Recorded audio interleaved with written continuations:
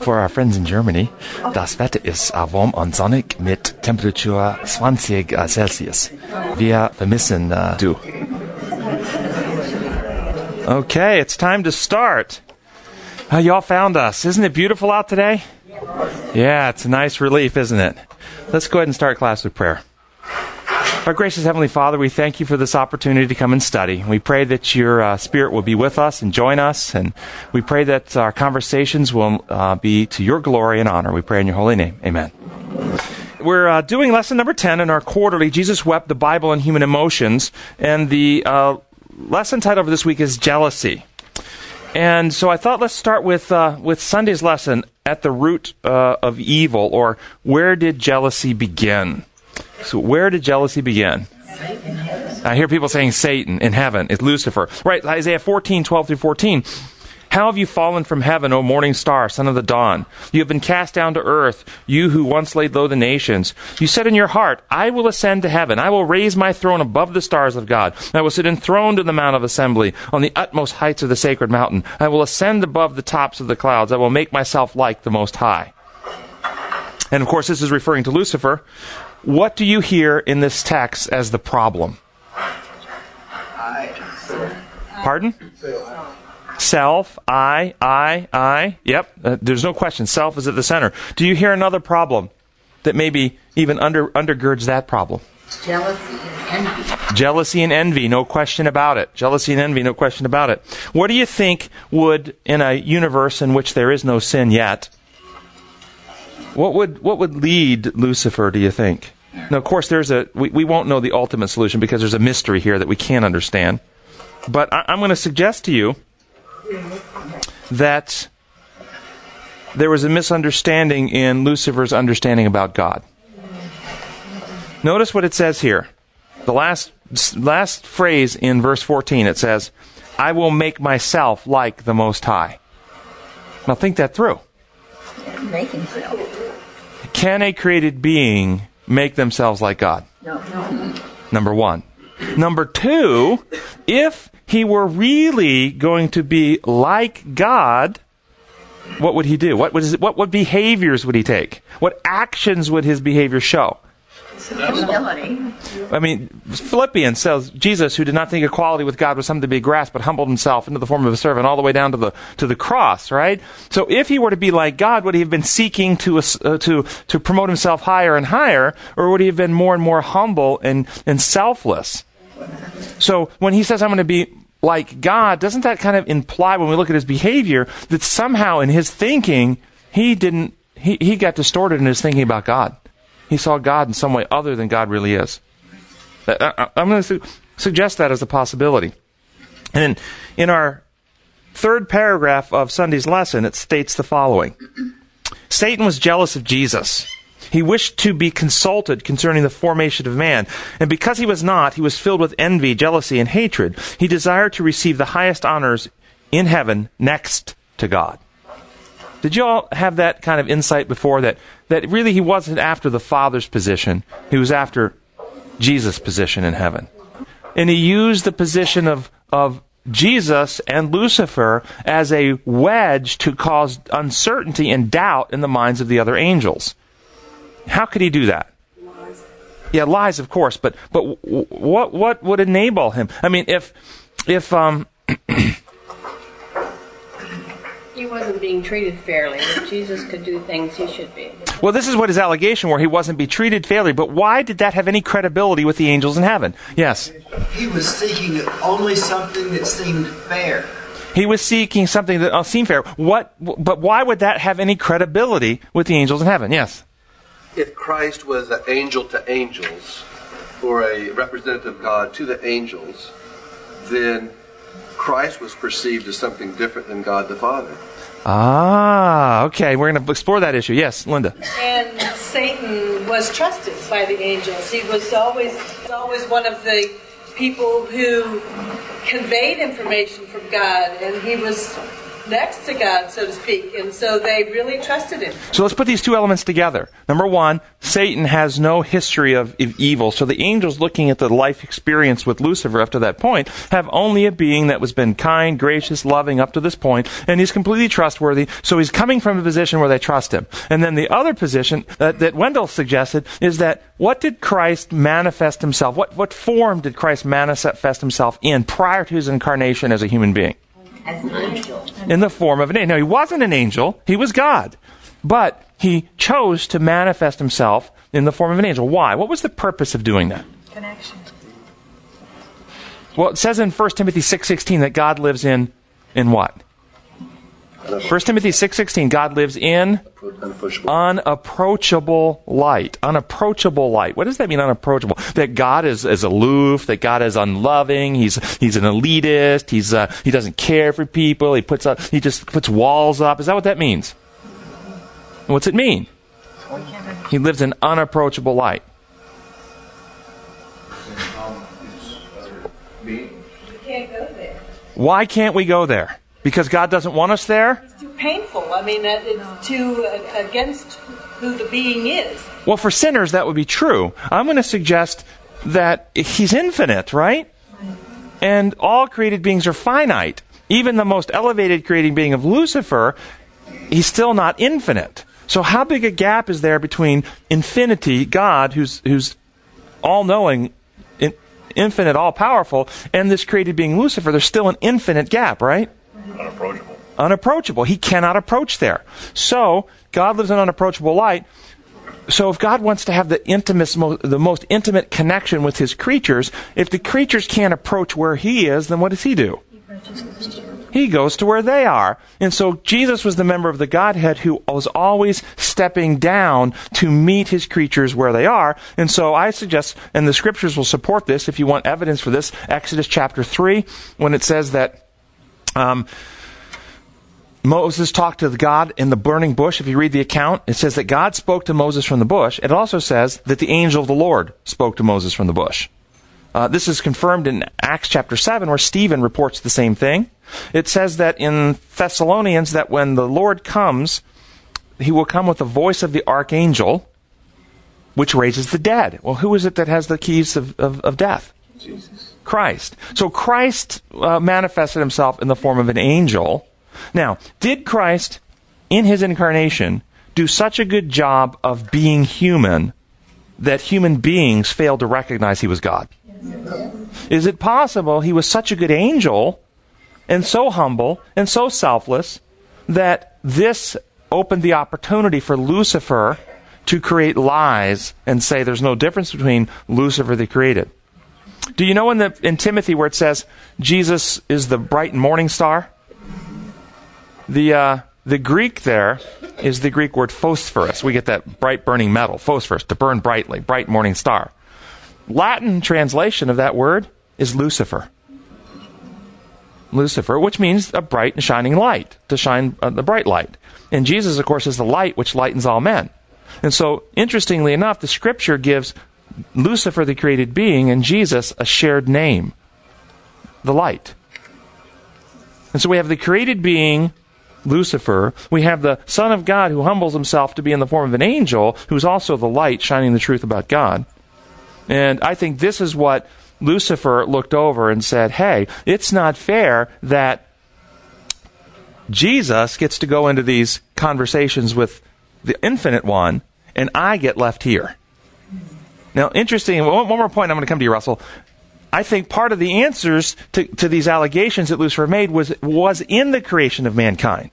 In the creation of mankind, God creates a new creation where two separate beings come into the unity of one, give of themselves in love, have the power to procreate, a very godlike power. They've been given dominion to rule over a territory, very godlike, to govern in love as God designed the universe. And then, in this conversation, Adam and Eve, let's say they're in the garden and they're planning something. And they're having conversations about what they want to do. Why do they not include the elephant and the lion and the tiger in those conversations? Are they selfish? Are they egotistical? Are they arrogant? Are they prideful? Are they selective? Or is it because, as much as they love the tiger and the elephant and the dog and the cat and so forth, that those animals have nothing to contribute to this conversation. They can't participate on that level. Well, this is an analogy, I think, a lesson, an object lesson, as to why Lucifer was excluded of these conversations. I'm going to suggest the gap between an animal and us is much narrower, much closer than the gap between Lucifer and God. That gap's much bigger. Would you agree? Yes, and so this is a lesson that helps understand why God excluded Lucifer. It's not because God didn't want him to participate. Lucifer couldn't participate on that level. Now, Russell. I've been fascinated by the timing of this statement from Ellen White's early writings, in that they were planning the creation of mankind, and yet that was prior to open rebellion in heaven. Right. This is what actually caused the planted the seeds of jealousy, or Satan allowed the seeds of jealousy to be planted. So what does it say about God that he would plan this accordingly, knowing full well what would happen ahead of time? Hey, what does it say? There's two arguments on that. One, people say, well, he doesn't really know the future. Right. He just does his best, rolls the dice, hope things turn out well. The other is, he knows the future, but he doesn't use that information manipulatively or to change his choices, because his choices are always healthy, loving, other-centered, and beneficent. And he's still going to do what he's going to do, even though he knows we might abuse the privileges he gives us. I take the latter view, that God knows, and he doesn't divert from the course of action that he's on, because he knows we might abuse the freedoms he gives us. Yeah. Yes. Realizing that the desert tabernacle was a object lesson, the Ark of the Covenant kind of represents the throne of God to us. There's two angels over the Ark. One would then be Christ, and one would then be the other archangel. Yeah, I think metaphorically we could learn some lessons in that. Yeah, this is where it all began. This is where it all comes to resolution and conclusion too. Yeah, all brought back into atonement, the atonement seat. A unit at one-ment, bringing things back into oneness and unity. Yeah. So, fourth paragraph says, by contrast, as we look to Jesus, the inception of sin through jealousy and selfishness is rebuffed by Jesus' willingness to be humbled to the lowest level of humankind and be killed like a criminal in order that each person may be saved from the ultimate devastation caused by sin. Did you hear what that said? That by contrast, we look to Jesus, the inception of sin through jealousy and selfishness is rebuffed by Jesus' willingness to be humbled. Is the lesson suggesting that Jesus came to reveal the truth about God, to destroy the lies of Satan and win us back to trust? I think that's exactly what he came to do, and that's what the lesson's telling us. And I agree with it. Yes, he came to reveal that Satan lied about God. And thus we see the passages in 2 Corinthians 10:3-5, that the war we wage has divine weapons to demolish everything that sets itself up against the knowledge of God. It centers on God's knowledge. Romans 1, when we exchange the truth of God for a lie, the mind becomes darkened and depraved and futile. John 17, life eternal is that they might know you, the only true God, and Jesus Christ whom thou hast sent. It all centers on the true knowledge of God. And then the bottom green section says, Lucifer did not look at what he had. Instead, he chose to contemplate what Christ had. How often do we tend to do something similar? How much jealousy and envy do you harbor for those who have more than you? How can you overcome this dangerous emotion? Thoughts about that? Is it wrong to look at what others have? No, it's not wrong to look. It's not wrong to look. You're right. It's wrong to covet it. It's wrong to covet it. Well, what happens when Paul says that we covet the best gifts? Well, the best gifts come from God. And we should covet those. Yeah. Love, kindness. Yes. So when we look to others, what happens when Paul says, imitate me as I imitate Christ? Doesn't that require we're looking at others? Mm-hmm. Well, yeah. When we try to be like Christ, aren't we trying to assimilate the good things we see in his character into ours? But that's the good things to look at. Yeah, the good things to look at, right. Things to covet. Yes, like that new Mercedes. No, not the new Mercedes, okay. No, the BMW. No. No, in Chattanooga it's the Volkswagen, right? Those things are going to vanish. They're going to be done away with. But the things that you covet that God has will stay with you forever. I don't think the problem is actually looking and appreciating what others have, even in talents and abilities. I think you've said it right. The problem is when we actually envy and wish we had those things and are not satisfied with the position we have in God's cause. That's the real danger. But as parents, how many parents in here have seen their children develop and grow and succeed in some element or aspect of their life, and you watched that and you rejoiced in that?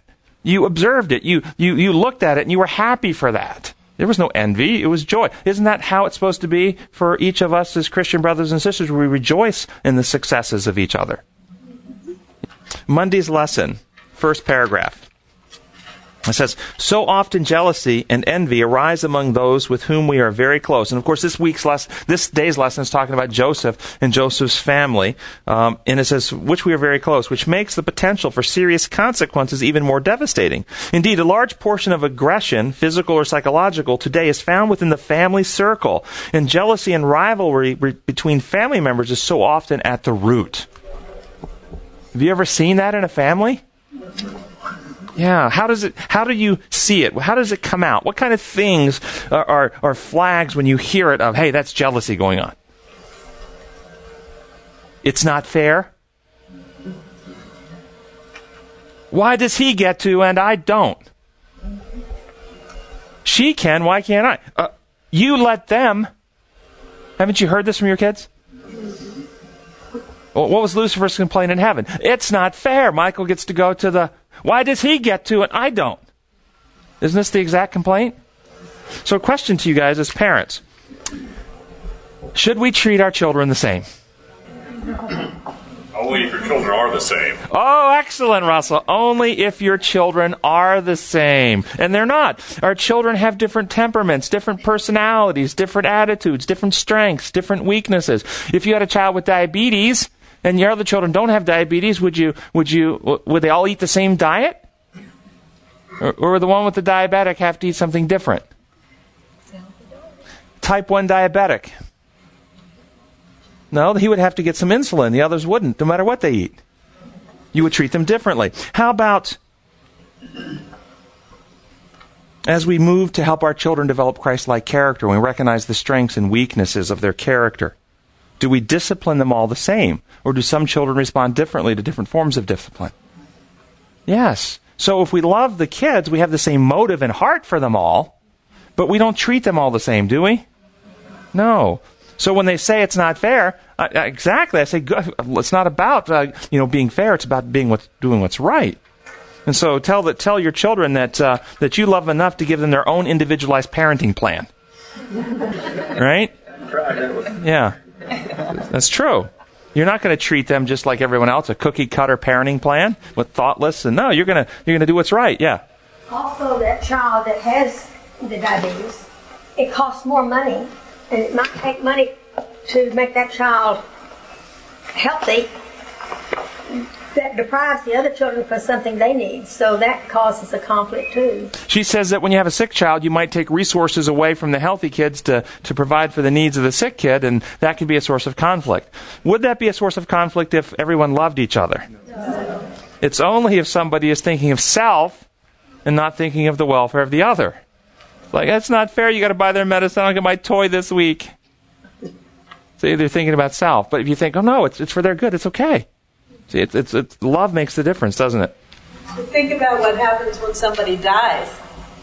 What happens to the families after that in the forms of jealousy and greed and so on. You mean at the settling of the estate? Right. Yeah. Boy, that can get ugly, can't it? It can get ugly. What about the cruelty? Do you think about the cruelty of Joseph's brothers? Not just to Joseph. Parents. Think about what they did to their dad. Think of the cruelty there to come home and tell dad his son is dead. Yeah. But when you read the whole story from the very beginning, in a way you can't help but blame the father a little bit because of the partiality he showed towards Joseph from the very beginning. Even as a father, especially with all the kids he had, when he saw how the other kids were responding to Joseph because of the way he was treating him, even though he might have loved Joseph more, he shouldn't have been so expressive of it in what he did that caused this with his sons. Let's take that and let's play the other side of that position. Which of the sons of Jacob were actually appreciative of Jacob's God? Which were the sons of Jacob actually practice godly methods? Joseph and Benjamin. Which ones? Joseph.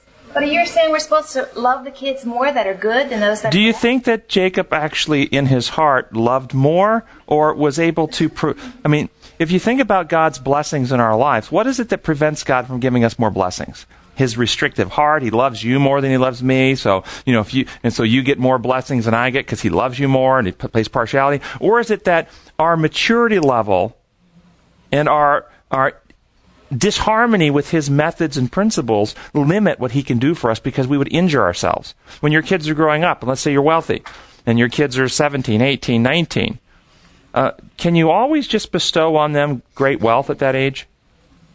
Why can't you? Will they injure themselves with that? If you look at the brothers there, was Joseph actually much more in harmony with taking his blessings and trying to understand and fulfill God's will, where the other kids were way more worldly focused? So Joseph put himself in a position to be more able to receive the affection, instruction, conversation. Do you think that if the other brothers came back and wanted to sit in the tent with Dad one evening and have a conversation, that Dad said, "I don't have time for you"? Seems like Joseph was actually more available to spend time with Dad than the others were. Yes?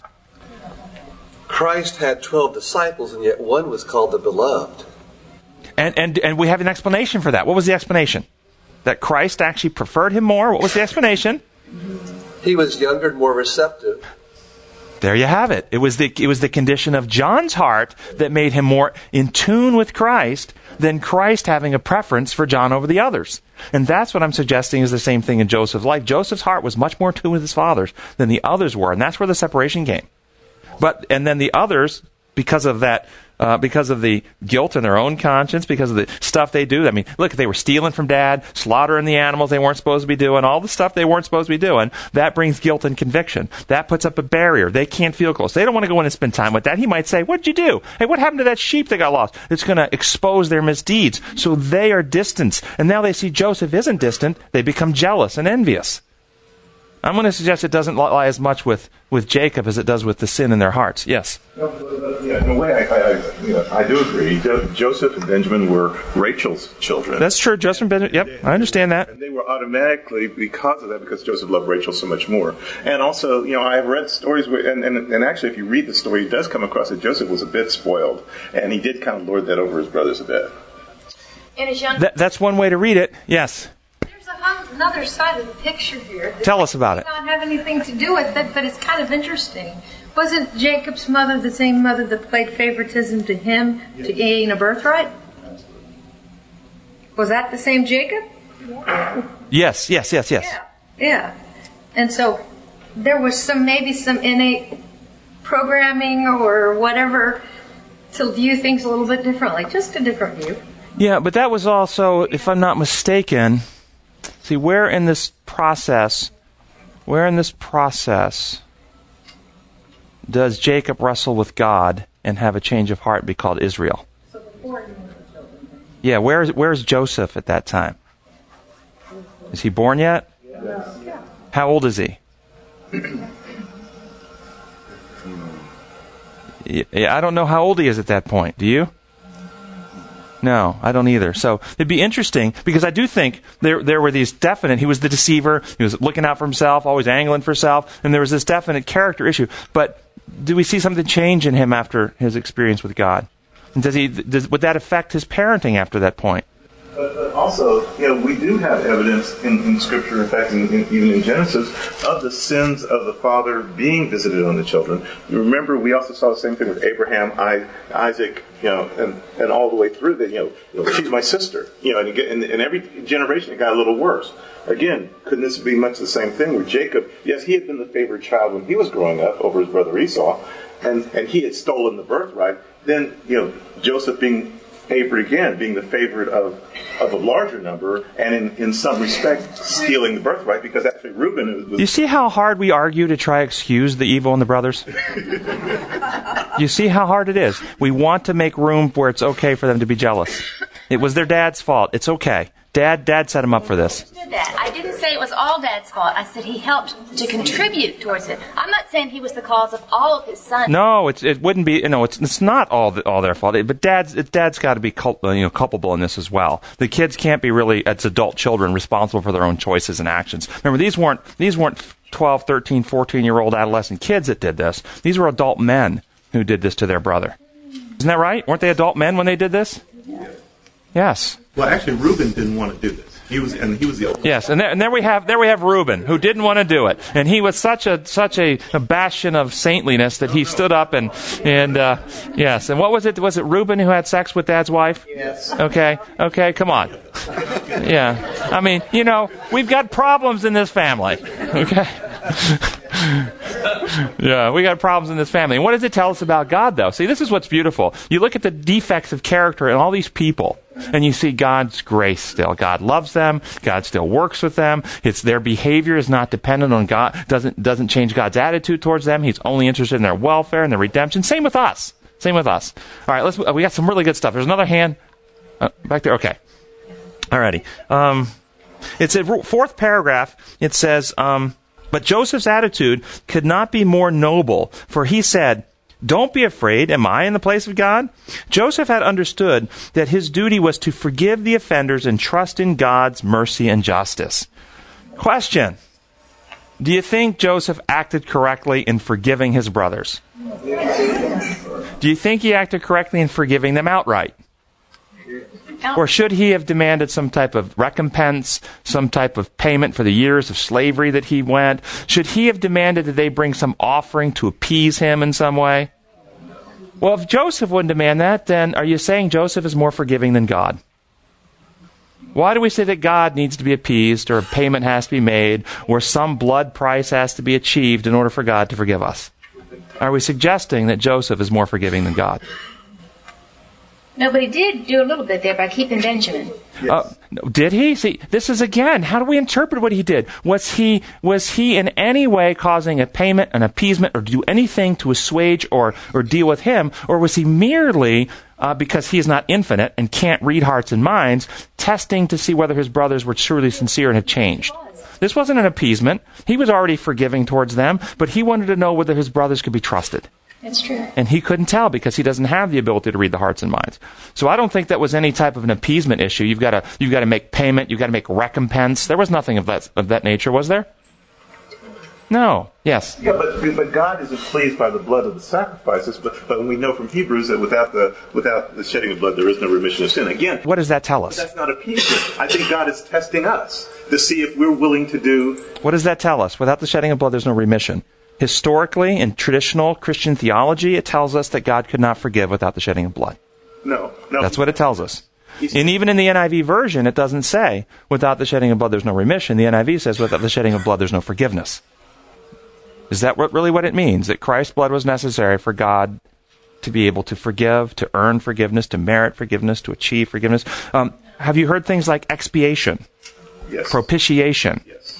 Yes, and this is put together with fancy theological terms to suggest that Jesus shed his blood to appease the angry wrath of the Father.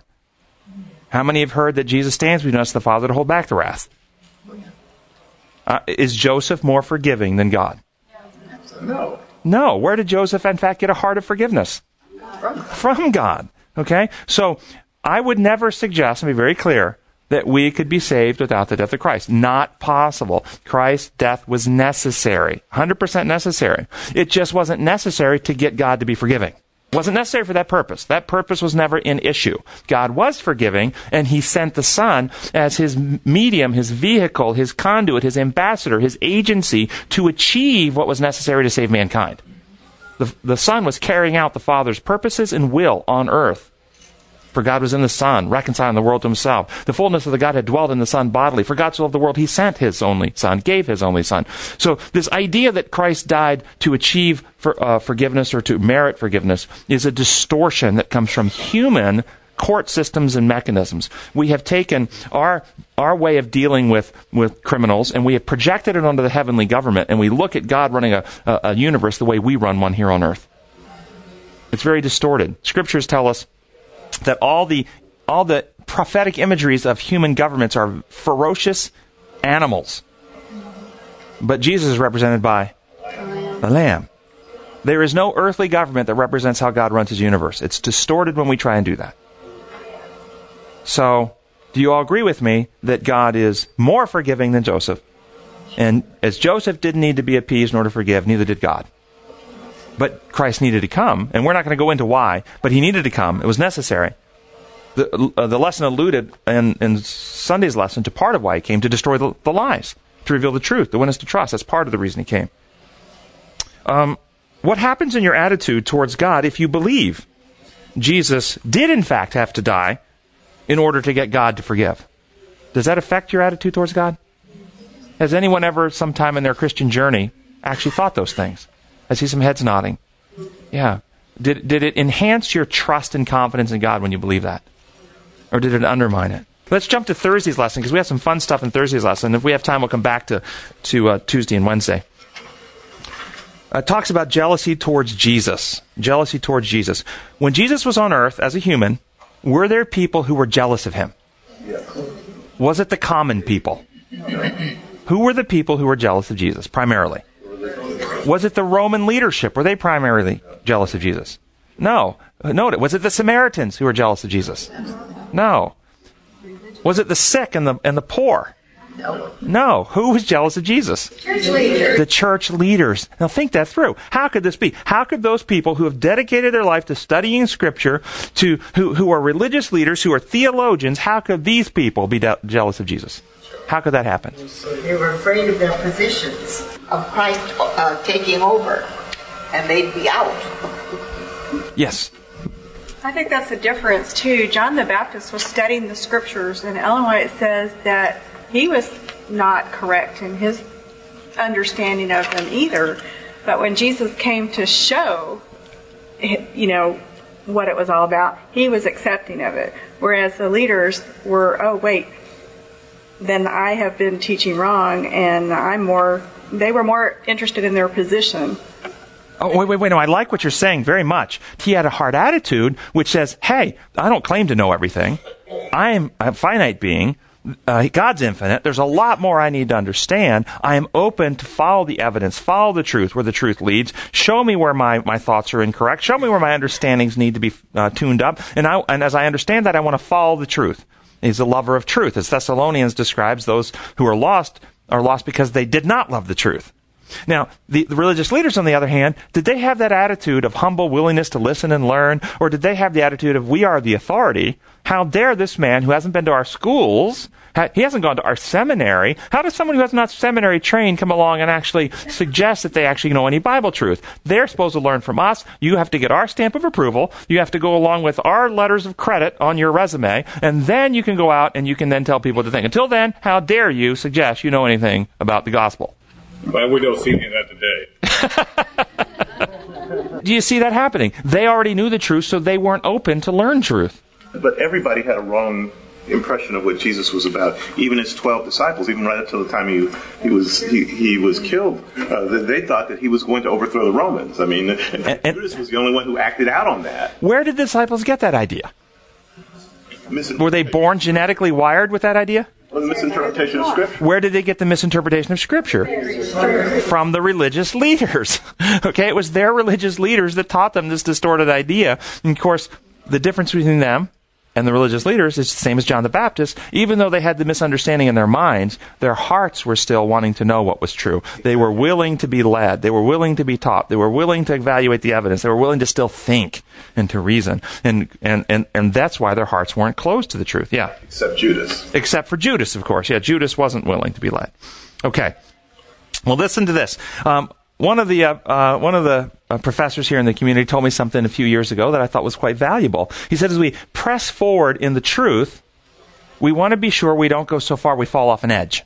Does that make sense? How do we prevent ourselves from falling off an edge? Are there any anchors? Are there any anchors that we can hold to that while we push forward in the truth prevent us from falling off an edge? How do we define where the edge is? Let's see if we can't figure that out. I'm not sure if we can find the edge. Because if we're actually pursuing in the right path of truth, there never comes an end to our learning. So we never come to a place there's not more to learn. But can we discover some anchors that keep us from going into a ditch on the right or to the left? And that's what I want to throw at you today. And so this is out of Fundamentals of Christian Education, page 66. In the study of the sciences also, we are to obtain a knowledge of the Creator. All true science is but an interpretation of the handwriting of God in the material world. Science brings from her research only fresh evidences of the wisdom and power of God. Rightly understood, both the book of nature and the written word make us acquainted with God by teaching us something of the wise and beneficent laws through which He works. And then Education, page 130. Rightly understood, both the revelation of science and the experiences of life are in harmony with the testimony of Scripture to the constant working of God and man. So, what do we hear in these two passages? Do we hear the idea that rightly understood, our understanding of science and Scripture and our experience will always harmonize? Do we understand that? Does that give us more than Scripture to evaluate in understanding the truth? Do we need to bring in our understanding of science and experience with Scripture? So think this through. If a person studies science divorced from, separated from Scripture, no Scripture, just science, is there a danger of going over an edge? What edge is often gone over when you do that? The edge of evolutionism, godlessness, humanism. Is this the edge we go over when we study science? Well, is there a danger on the opposite shore, studying Scripture divorced from science and experience? That we go into the ditch of false theology. So I'm going to tell you in my conversations, this was one of the things I presented, these passages and others like it, and I was confronted by, not all, but at least one particular individual who was vehemently opposed to this idea. As a theologian, we are to study Scripture and Scripture only. We cannot bring science, and we cannot bring nature, nor our experience into our understanding of truth. Only Scripture. Now, why do you think a theologian might prefer that? Because he doesn't trust science or himself. Doesn't trust science. That's what a theologian knows. Is it possible if you divorce the Scripture from the testable laws of nature? No. Is it possible, if you do that, you can then make Scripture say anything you want? Yes. Absolutely. It's kind of like the old saying, it's the only tool you have is a hammer, everything begins to look like a nail. Yes. That's good. Yes. It's interesting. I was just reading this morning about a man that was studying cells, and he was doing stem cell research, and everything was cellular, and he didn't believe in God, and he went through a midlife crisis, and he went out in nature, and all of a sudden it was like, wait, all these cells interact, all these cells are important. So instead of being focused, and it's like he said, somebody had to create all this. So it was when he went, instead of just studying science, and he went into nature and got quiet and saw how everything worked together, that he found out about God. Nice. Yeah, somebody in the back over there? I'm seeing a picture of all. There's three. We can't have the whole picture without all three aspects. That's kind of the same thing of God. But if we stick with one, that doesn't require faith. If we stick with one, it doesn't require faith? Not as much. To put the whole picture together. I would say it doesn't. If you stick with one, you mean one of the evidentiary threads like Scripture divorced from science? Yeah, I think that actually requires us to have more blind faith. Yes. Okay. More uninformed and uncertain faith. No, just what I know. Yeah, Russell? Also at the root of this single-minded approach is the fear of admitting that you're wrong. Yeah. Okay, and that goes back to heaven. Lucifer became convicted of the path that he was on, but he had gone so far down it that he didn't want to step up to the angels that had agreed with him and say, you know what, I was mistaken. How about the religious leaders in Christ's day? Exactly. Did they ever come to a point of conviction and knew they were wrong, but they wouldn't admit it? Yes. According to Desire of Ages, it's true. They were convicted, but they wouldn't admit it because pride forbade them. Okay? I think this is something we do run into. God's kingdom is not a theoretical kingdom. It's a real kingdom constructed with real elements and real molecules and real substance and real people and real intelligent beings. And if we reject 2 or 3 of the evidentiary threads and cling only to Scripture, we become unanchored and go over theological edges of error. And I'm going to give some more quotes here, and then I want to go through some what I think are anchors that you can tie to as you move forward, and that will keep us from going over edges. This is out of Christian Temperance, page 109. Experience is said to be the best teacher. Genuine experience is indeed superior to mere theoretical knowledge, but many have an erroneous idea of what constitutes experience. Real experience is gained by a variety of careful experiments made with the mind free from prejudice, uncontrolled by previously established opinions and habits. Wow. All right, before you can even do this, you've got to surrender your biases and prejudices. You've got to break free from old habits, and you've got to not hold to precious opinions. In other words, you have to have an open mind to be willing to evaluate facts and evidence. Okay? It says these results are marked with careful solicitude and an anxious desire to learn, to improve, and to reform on every point that is not in harmony. Get this, not in harmony with physical and moral laws. How many of us approach our theology like this? This is the problem we have because theology has been divorced from the reality in the world in which we live. It's become theoretical. That which many term experience is not experience at all. It has resulted from mere habit or from a course of indulgence thoughtlessly and often ignorantly followed. There has not been a fair trial by actual experiment and thorough investigation with a knowledge of the principles involved in the action. Experience which is opposed to natural law, which is in conflict with the unchangeable principles of nature, is not to be relied upon. Is that beautiful? Is that beautiful? Do you understand how much theology goes against this? How much theology is contrary to nature, contrary to the testable laws, contrary to the principles of God's government? On this one is 8 Testimonies 3:14. There is a science of Christianity to be mastered. A science of Christianity? A science as much deeper, broader, higher than any human science as the heavens are higher than the earth.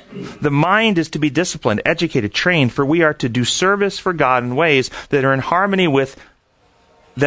in harmony with inborn inclinations.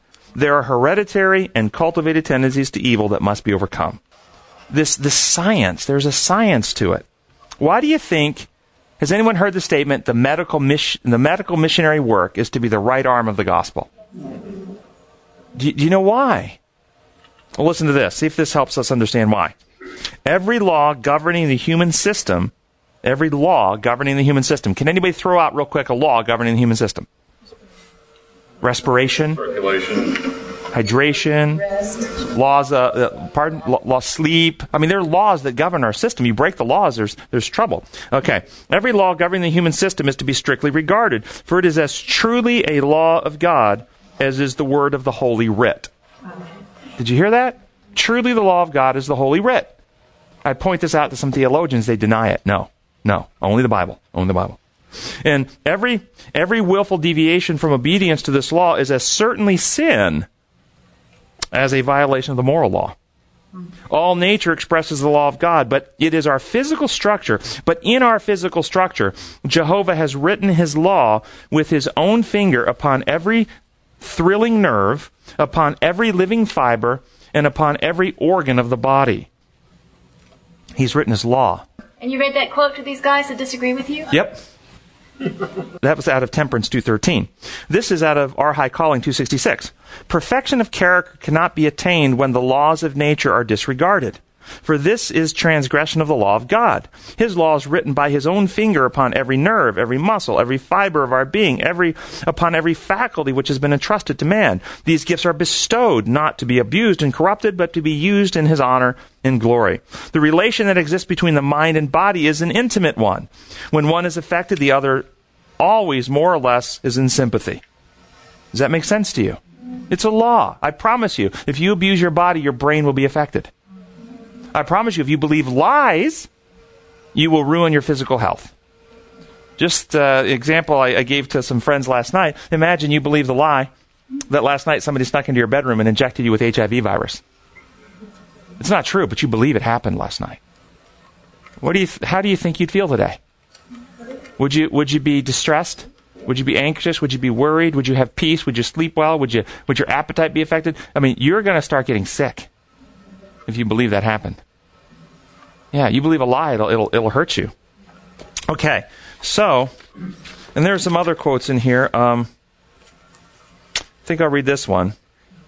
This is out of Signs of the Times, February 3, 1904. Christ came to this earth as he that serves. The angels are ministering spirits sent forth to minister to them who shall be heirs of salvation. Notice she's describing a principle of service, a principle of giving. And then she says this: this same law of service is written upon all things in nature. The same law written upon all things. The birds of the air, the beasts of the field, the trees of the forest, the leaves, the grass, the flowers, the sun, in the heavens, the stars, all have their ministry. Lake and ocean, river, spring, each take in order to give. This is the principle. I mean, we've talked about this many times in here. This is how we have. So here are the anchors. Let's talk about anchors we can use as we study theology, as we push forward to understand God. Are there anchors we can tie to that will keep us from going over edges on the left or the right?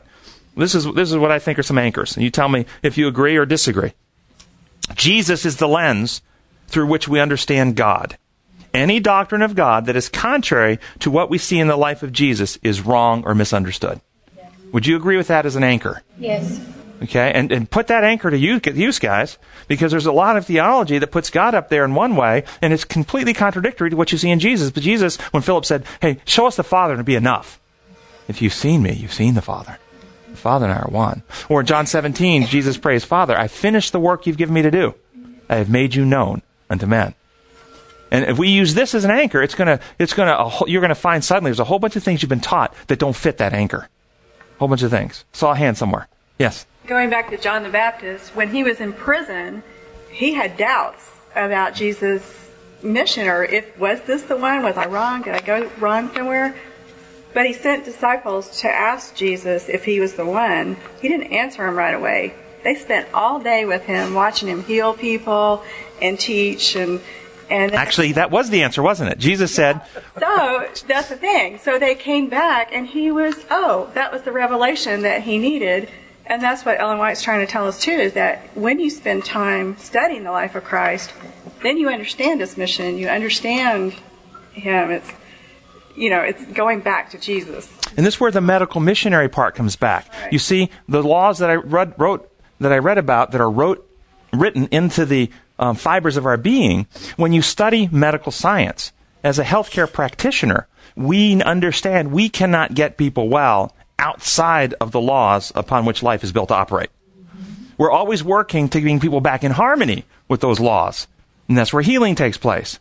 And understanding that principle, then it immediately allows our mind to expand to say, this is not simply a physical reality, this is a spiritual reality too. That our mental and spiritual and heart well-being is based upon harmony with the laws that God constructed the universe to run upon. And just as when we break physical health laws, there's pain, suffering, and death as a consequence from being outside of the laws of health, so too we understand when we break God's moral law, there's a pain, suffering, and consequence of ultimate death that comes from being outside of the law he built life to operate upon.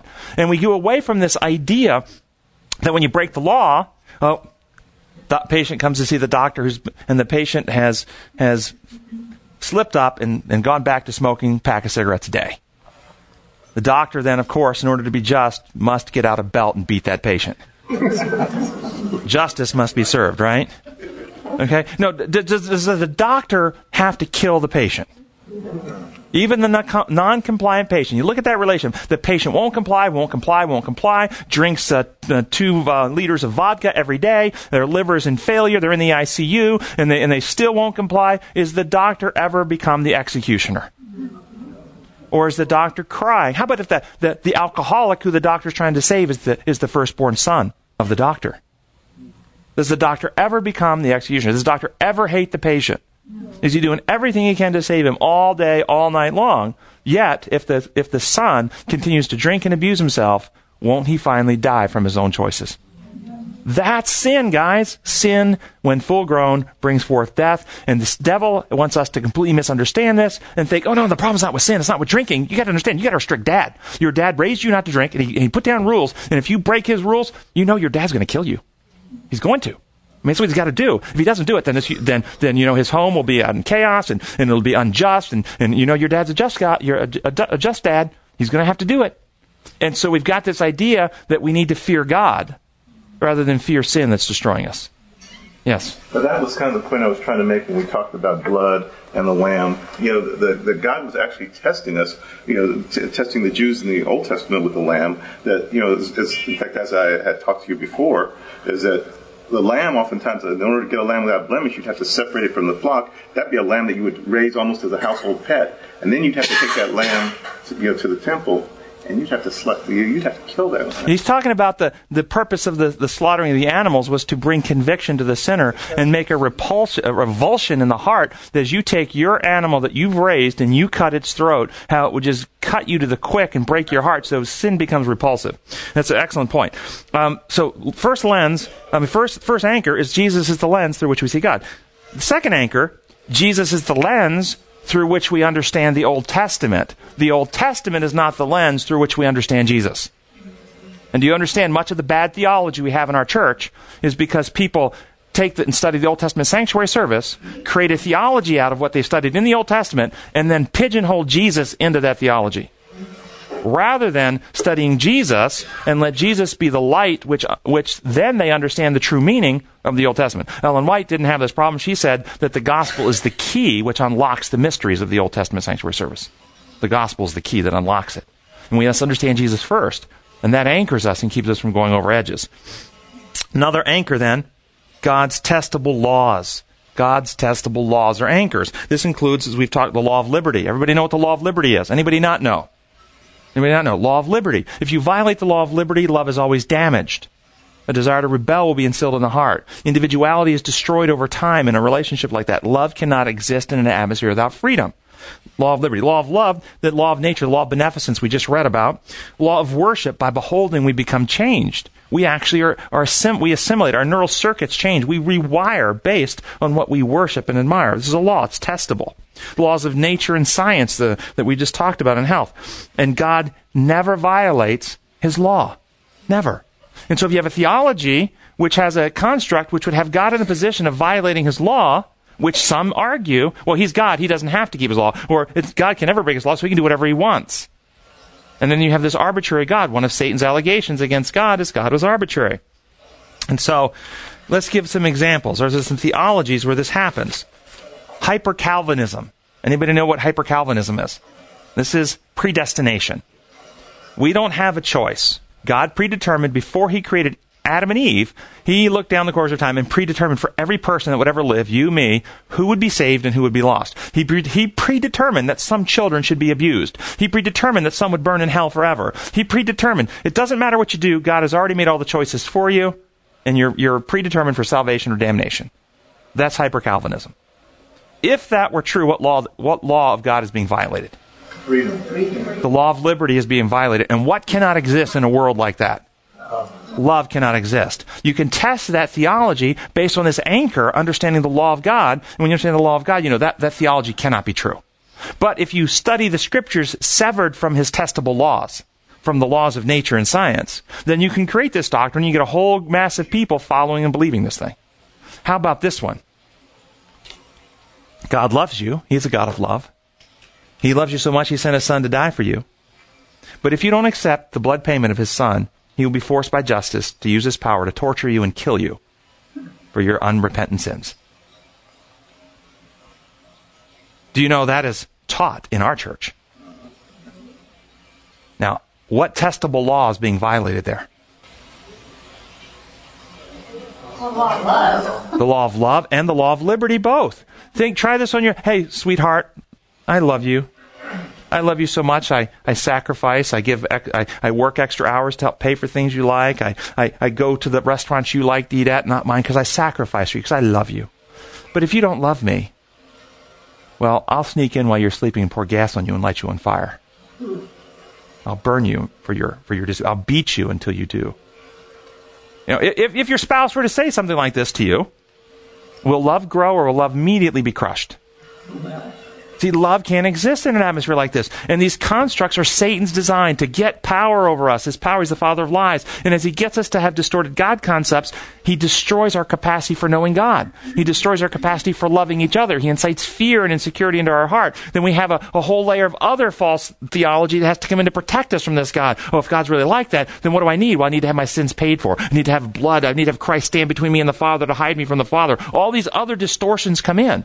But it doesn't heal. It doesn't restore us back to godliness. There are many like this. And so I'm going to suggest we have anchors that can keep us. But when we divorce the three threads, Scripture from science and experience, when we divorce those three from each other, we either go over the edge of evolutionism, humanism, godlessness, we go over the edge of distorted theology, where we have these ugly, distorted pictures of God. And when we bring all three back together, then we have anchors that we can push forward in the truth and not go over either edge. What do you all think? Do these anchors sound reasonable to you? Yeah. All righty. Any questions about any of that? In second paragraph, we only got a couple of minutes left, but in the second paragraph, it talks about the evidences. Second paragraph says how often folks let their own jealousy blind them to what should be obvious. The evidence that Christ gave should be more than convincing, is what it says. And my question to you is, what is the most persuasive evidence that Christ gave that should persuade you? Is it the miracles that he performed? His selfless giving. Yeah. Understanding, in the reality, understanding that he wasn't just a prophet. He wasn't just a human being. He was fully man, but also fully God. When you understand that and understood he had access to divine power to put a stop to it at any second with a thought, and then you see him doing this, no one can take my life, I give it freely. That then has significant meaning. So one of Satan's, again, distortions is to diminish Christ from fully God to something less than that, who was a helpless thief on the cross and really couldn't do anything. And so we see a nice martyr, a nice human martyr who gave himself. Big deal. It's a huge deal when you recognize that he had all power at his disposal, as John 13 tells us. I saw a hand somewhere. Yes? In that same paragraph, it talks about miracles, healing, and casting out demons. There will be someone who comes in the future who will be doing all that. Right. Exactly. There's an imposter coming who's going to perform miracles, cast out demons, even make it appear the dead are raised. But he cannot impersonate God's character of love in the heart. And that being who comes will speak melodious words. He will start, Satan's always does, with conversion, but then he will move to coercion, and no one can buy or sell, say him as the mark. And he will say things like, guys, I really don't, but in order to be just, I have to bring just penalties to bear, and I'm giving you every opportunity to repent, but if you don't, then we're going to need to imprison. And then we're going to need to put the death penalty on. This is what's going to happen from this being of light. You're going to see that is not the character of Christ. However, most people who accept this other view of theology are going to say, this is our God, we have waited for him. That's what's going to happen. Okay, and in closing then, last thing, because I told Christy I would cover this in class today. Jealousy is bad. It's evil. Then how do we make sense of scriptures that said, do not worship any other God for the Lord, except for the Lord, whose name is jealous? Our God is a jealous God. Because he loves us, he wants to protect. How do we make sense of that? Yes. God, I thought about that this week, that very thing. And in my mind, the way I see it is that for me, if I'm jealous, sometimes it's in a very selfish way where I'm looking out for myself. But for God, he's just jealous for my good. He's jealous to take care of me. He doesn't want me to be outside of his path because he just wants me to be living an abundant life and to have every good thing. Did y'all hear that, everybody? That God is, we can be jealous because of some selfish need we want, or God can be jealous for our health and welfare. Let me share with you the dictionary definition for jealousy, and there's 3 definitions. First definition, intolerance of rivalry or unfaithfulness, or disposed to suspect rivalry. So the suspicious, jealous, can't tolerate anybody who would do something as good as you. That's definition number 1. Definition number 2, a hostile toward a rival or one believed to enjoy an advantage. So we have this hostile attitude toward people who may compete against us. And 3, and is either of those define God? No. How about this one? Vigilance in guarding a possession. God is vigilant in guarding his children. He is jealous for our health. He's jealous for our welfare. He's jealous that we don't get injured, that we don't get deceived, that we don't get eternally lost. So when we talk about the jealousy of God, our God is a jealous God. He's a vigilant God who wants to protect and heal us. Our gracious Heavenly Father, we thank you for your vigilance, for your love, for your passion, for the truth of who you are. We pray that you will send your Spirit to enlighten our mind. May the distorted God concepts be removed. Give us the ability to articulate clearly this message, and may we anchor ourselves to the truth as Jesus revealed. May we anchor ourselves to your immutable law, the laws of nature and the laws of love, that we can bring together the threads of evidence into a true, wholesome experience in your kingdom. We pray in your holy name. Amen.